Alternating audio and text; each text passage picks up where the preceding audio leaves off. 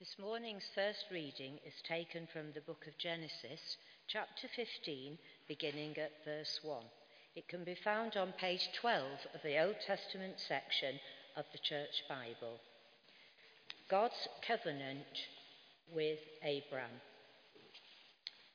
After these things, the word of the Lord came to Abram in a vision. "Do not be afraid, Abram, I am your shield. Your reward shall be very great." But Abram said, "O Lord God, what will you give me? For I continue childless, and the heir of my house is Eliezer of Damascus."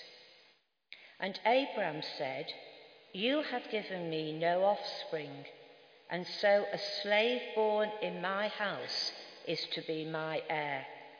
But the word of the Lord came to him, "This man shall not be your heir. No one but your very own issue shall be your heir." He brought him outside and said, "Look towards heaven and count the stars if you are able to count them." Then he said to him, "So shall your descendants be." And he believed the Lord, and the Lord reckoned it to him as righteousness. Then he said to him, "I am the Lord who brought you from Ur of the Chaldeans to give you this land to possess." But he said, "O Lord God, how am I to know that I shall possess it?"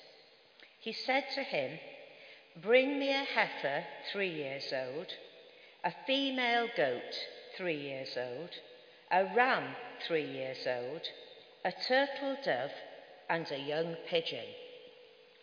He brought him all these and cut them in two, laying each half over against the other. But he did not cut the birds in two. And when birds of prey came down on the carcasses, Abram drove them away. As the sun was going down, a deep sleep fell upon Abram, and a deep and terrifying darkness descended upon him. Then the Lord said to Abram, "Know this for certain, that your offspring shall be aliens in a land that is not theirs, and shall be slaves there, and they shall be oppressed for 400 years. But I will bring judgment on the nation that they serve, and afterwards they shall come out with great possessions. As for yourself, you shall go to your ancestors in peace. You shall be buried in a good old age, and they shall come back here in the 4th generation, for the iniquity of the Amorites is not yet complete." When the sun had gone down and it was dark, a smoking firepot and a flaming torch passed between these pieces. On that day, the Lord made a covenant with Abram, saying, "To your descendants I give this land, from the river of Egypt to the great river, the river Euphrates, the land of the Kenites, the Kezinites, the Cadmonites, the Hittites, the Perizzites, the Rephaim, the Amorites, the Canaanites, the Girgashites, and the Jebusites."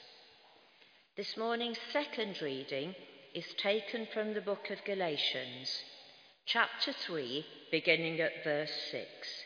It can be found on page 186 of the New Testament section of the Bible. Just as Abraham believed God, and it was reckoned to him as righteousness, so you see, those who believe are the descendants of Abraham. And the scripture, foreseeing that God would justify the Gentiles by faith, declared the gospel beforehand to Abraham, saying, "All the Gentiles shall be blessed in you." For this reason, those who believe are blessed with Abraham, who believed. This is the word of the Lord. Thanks be to God. Sylvia, thank you very much indeed, especially with those 10 ites at the end. You did very, very well indeed. Thank you. Let's pray together as we look at God's word. Scripture says, faith comes from what is heard, and what is heard comes through the word of Christ. And so, our Heavenly Father, grant us that gift of faith, growing faith, new faith, persistent faith, as we learn together in Jesus' name. Amen. I want to begin this morning with a question. How is your faith? How would you rate it? From 0 to 10. If 0 was here, you're not going to have to come up to the front. But if 0 was here, no faith, not sure about God, new to church, 0. If 10 was here, flying high, the best you've ever been. Or if you're in the middle, highs and lows with faith, where would you put yourself today? And why? A moment to think about that.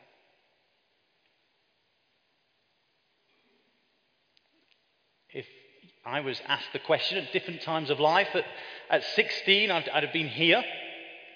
Probably at 17 I was at 10. To be honest, back at 21 I was here, maybe minus. I'd turned my back completely on God. I was going away from him again. And then kindly, I think my 20s sort of up. And then some big downs actually, sort of early 30s. I'm showing my age now. And where would I be? Maybe 7. But where would you be? And if you think about faith, who would be your greatest example of faith that you know of or think of? Would it be a parent, a loved one, a godparent who loved and prayed for you? Would it be a friend at university who helped you in your own faith? Would it be someone nowadays who's been going alongside you? Who's your example of faith? Would it be the great and the good? Maybe you came to know Jesus in the great Billy Graham missions that came to Sheffield, or Mother Teresa. Well, let me tell you about one of God's great heroes of faith. He lied about who his wife was to try and protect himself because he thought he would die. When God told him to go somewhere, he did go, but he took some family members along with him, which God clearly said don't do. And when God first speaks to this great hero of faith, he doesn't believe. Now, some of you may know who I'm talking about. I'm actually talking about the person we just had the reading about, Abraham, as we know him. And this man is held up in the Bible as God's great hero of faith. If you want an example of faith, here's the person. And in these 5 weeks, last week we began, we're looking at this series in September, beginning of October, The Life of Faith. And we're looking at Abraham. And today, the example of faith. But it's remarkable that the man the New Testament mentions 74 times. There's only one person mentioned more times in the New Testament than Abraham from the Old Testament. The man who is celebrated most of all as an example of faith is at times disobedient, is at times distrusting. Come back next week when we hear from Michael Gordon. He completely takes matters into his own hands in the next chapter and does what he thinks is best. And in our chapter today, his first words to the living God, the first time we hear Abraham talk to God, he basically says to God, I don't believe. I don't believe what you're going to say. But this one is the example. This one is held up for people like you and I who are also disobedient, who also take things into our own hands sometimes because we don't trust God, who sometimes, whether we're honest with God like Abraham or not, we don't quite trust, or we find it hard to trust, or we're not sure what to say.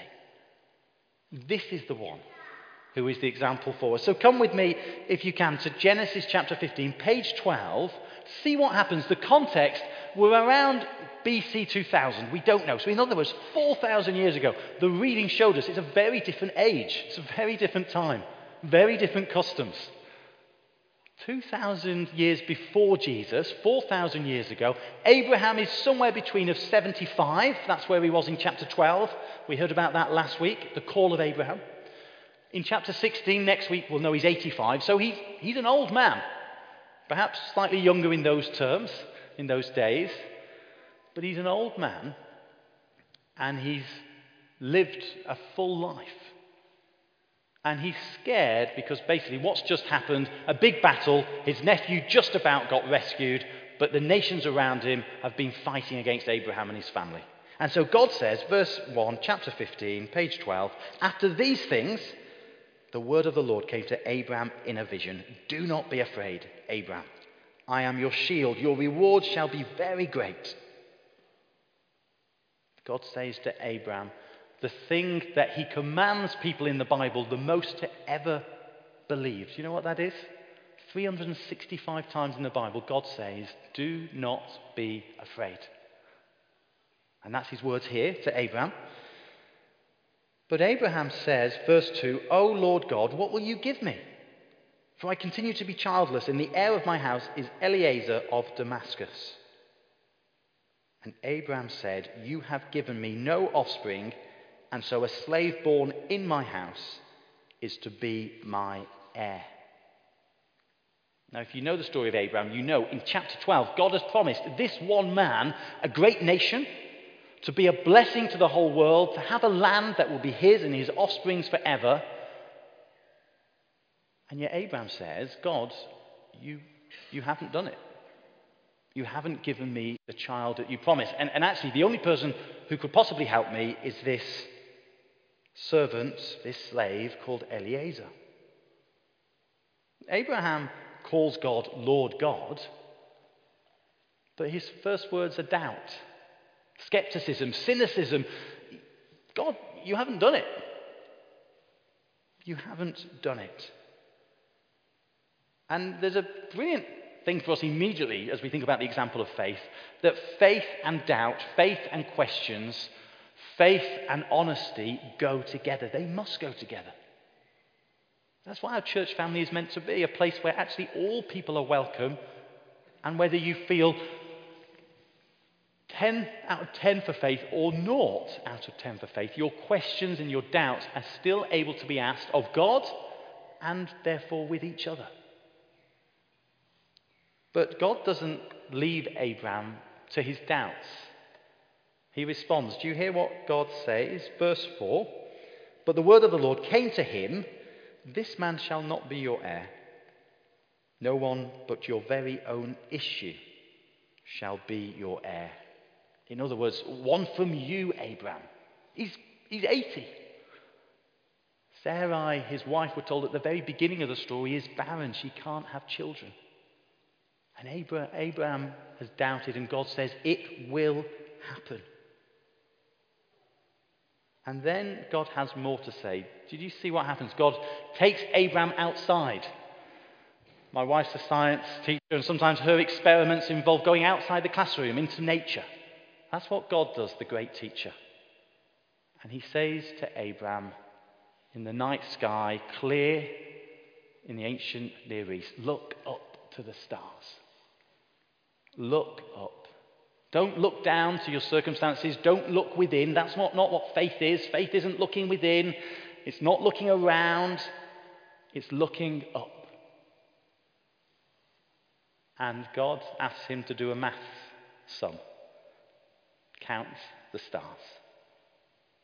Count them. Everyone. I don't know where you've seen the stars most brilliantly and brightly in the whole world. I can think of the south of France. I can think of Kenya on safari. I can think of Stanage Edge, camping out many years ago. Where you just see them more and more and more. The more you look, the more you see. The more you look, the more you see. And God says, so shall your offspring be. To a man who it's impossible for that to happen, surely. To a man who doubts, to a man who isn't good, to a man who hasn't worked his way to get there. God makes this remarkable, seemingly ridiculous promise. And Abraham, verse 6, believed the Lord, and the Lord reckoned to him as righteousness. Abraham, in the New Testament, this verse is the great verse. It's used in Paul's letter to the Romans. It's used, as we heard, in Paul's letter to Galatians, of the example of faith. Abraham believes God. In other words, he takes God at his word and trusts. We talk about trust and faith in normal life. I remember when I used to work with university students, at that time Nick Clegg had made a lot of promises about student loans and things like that, and the papers were full of the headlines. Understandable, students had lost faith in Nick Clegg. I said to those who were here last night, I'm a fan of the rugby. I hear England won last night. I watched 7 minutes this morning. But in the week, what have people been saying? Faith in the England rugby team has been tested. It's been tried. Actually, people are losing faith. And faith is always about trust, isn't it? Faith in people. Think about those that you trust very, very dearly. Think about those that you've actually lost trust in. It can come and go, can't it? People disappoint us, upset us, let us down. Other people prove themselves over time. Other people are surprises. Abraham trusts God. That's what faith is. It's not looking inside, it's not looking around us, it's looking up and listening to the promises of God and saying, I believe. Rosie, with the children today, is making little biscuits, and they'll have a little jelly baby they stick on it, and then stars around it. And they'll be thinking about Abraham, looking at the stars, believing, and thinking, what does that mean for us? Ask them afterwards what they learned. Look at their biscuits. Try not to steal it from them. But what about you? When it comes to the promises of God, when it comes to what God says for you, how do you find it trusting him? Abraham believed. That's all he did. He didn't try to earn his way to God and being right with him. He didn't wait till he got his life sorted and it wasn't messy, and then he was right with God. Abraham believed. God said it. I believe it. That settles it. And what we want to do over the 5 weeks in the story of Abraham is give us a chance to think about a question. It might be that we take it home and chat with our kids. It might be we talk about it over coffee. Today I thought we'll chat about it now. So you've heard a bit from me. Here's the question on the screen to chat about if you'd like, if you're comfortable, if you're happy to chat with those around you. And if not, just think about it on your own, that's fine. But here's the question. Faith is trusting in God's promises for us. That's what Abraham does. And so here's the question. How can we grow in trusting God? And the same question they're thinking about and talking about with Rosie. So over to you, 3 or 4 minutes. How can we grow in trusting God? Over to you. Go for it. So does anyone want to shout out? Feel free. It'd be lovely to hear from a few. What do you do? How would you like to grow in your faith? What can you do? How can we grow in trusting God? Anyone want to shout out an answer? Go for it.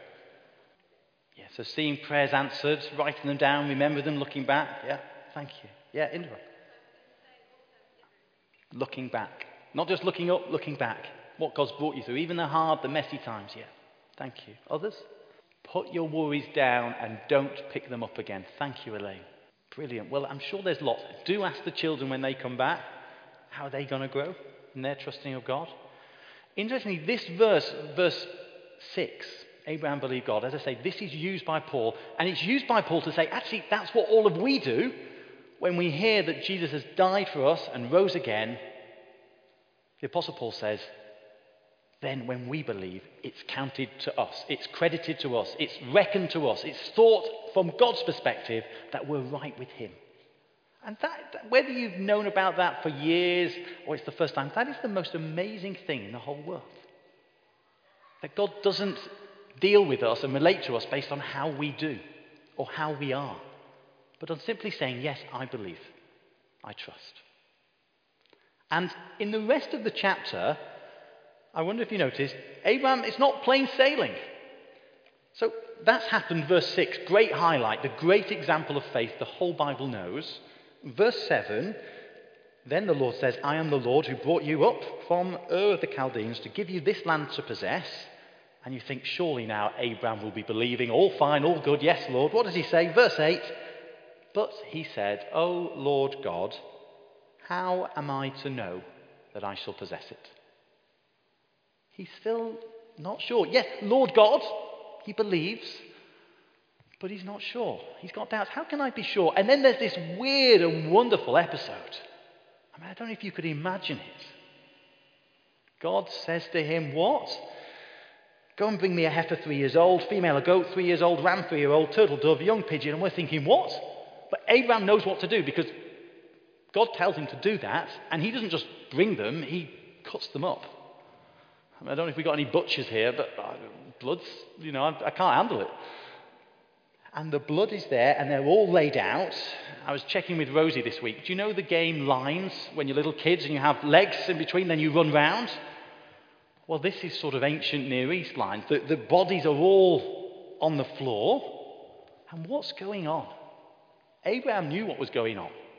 We don't. It's strange to us. When we make an agreement, a promise, what do? The weddings happen here. We write the name. We sign it. You get a mortgage, you write your name, you sign it. That's what we do. We put our name in ink, and that means I promise. I give you my word. It will happen. I won't break it. Then what did they do? They didn't write it in pen, they wrote it in blood, and they put these animals on the floor. And then what would happen is both sides of the party, both sides of the agreement, would walk through the animals. There's the example of the Lines game. Strange. Blood on your feet. To say this. To say that if I break the covenant, if I break this agreement, may what's happened to these animals happen to me. And so Abraham says to God, how can I be sure? How can I really trust you? How can I know? And God puts these animals here. And then it gets stranger. A deep, dark judgment, trouble falls upon Abraham. He falls asleep. And then, by verse 17, the sun's gone down, it's dark, a smoking fire pot and flaming torch pass between these pieces. Picture the darkness. Picture the darkness of Abraham, confused and clouded, asleep. And then realize what happens. Who does the smoking pot represent? Who does the flaming torch represent? Well, think of Sinai. Think of the mountain where God descended with fire and light. And then realize, with all these strange carcasses, who passes through? Who goes through the animals? God. Only God, not Abraham. Now, what is going on? At the end of the chapter, it says the Lord makes a covenant. What is happening here? Well, God is saying, if this promise I make with you about giving you a child and blessing the whole world, if this promise I make to you of a land forever, if it doesn't come true, may I be broken in pieces like the animals. May it happen to me as it happened to the animals. And you realize Abraham doesn't pass through. It's all dependent on God. And God stakes his life on it. And so for us, when we come back to our own lives and our own faith and journey and the ups and downs and where we are today, how can we know that the promises of God will prove true? Well, because there was a day when God didn't come down in fire and with a torch and walk through the animals. There was a day when God came down into our messy, broken world. There was a day when darkness descended on the world. And there was a day when God became broken for the world. This chapter is one of the most staggering pictures of what Jesus Christ has done in the whole Bible. The God who cannot die, dies. The God who cannot suffer, suffers. The one who is life itself breaks for us. And if we want to follow in the faith of Abraham and continue in the faith, in the highs and lows, the fight of faith is believing that God is for us. In the highs, in the lows. And we know God is for us because he has given himself for us. He binded himself to us in that promise.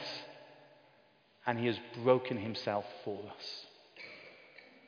And so in the highs and lows of faith, as we follow Abraham,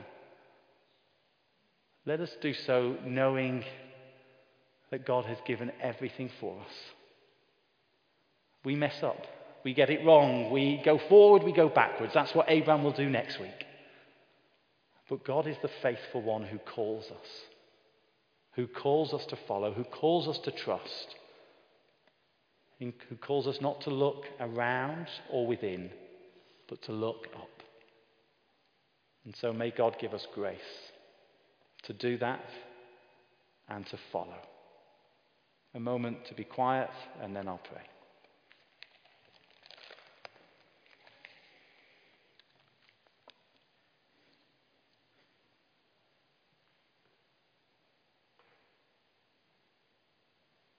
Faith comes from hearing. Heavenly Father, may you grant us that gift of faith, growing faith, new faith, persistent faith. Thank you that you know us. Thank you that you love us. Thank you that you were broken for us.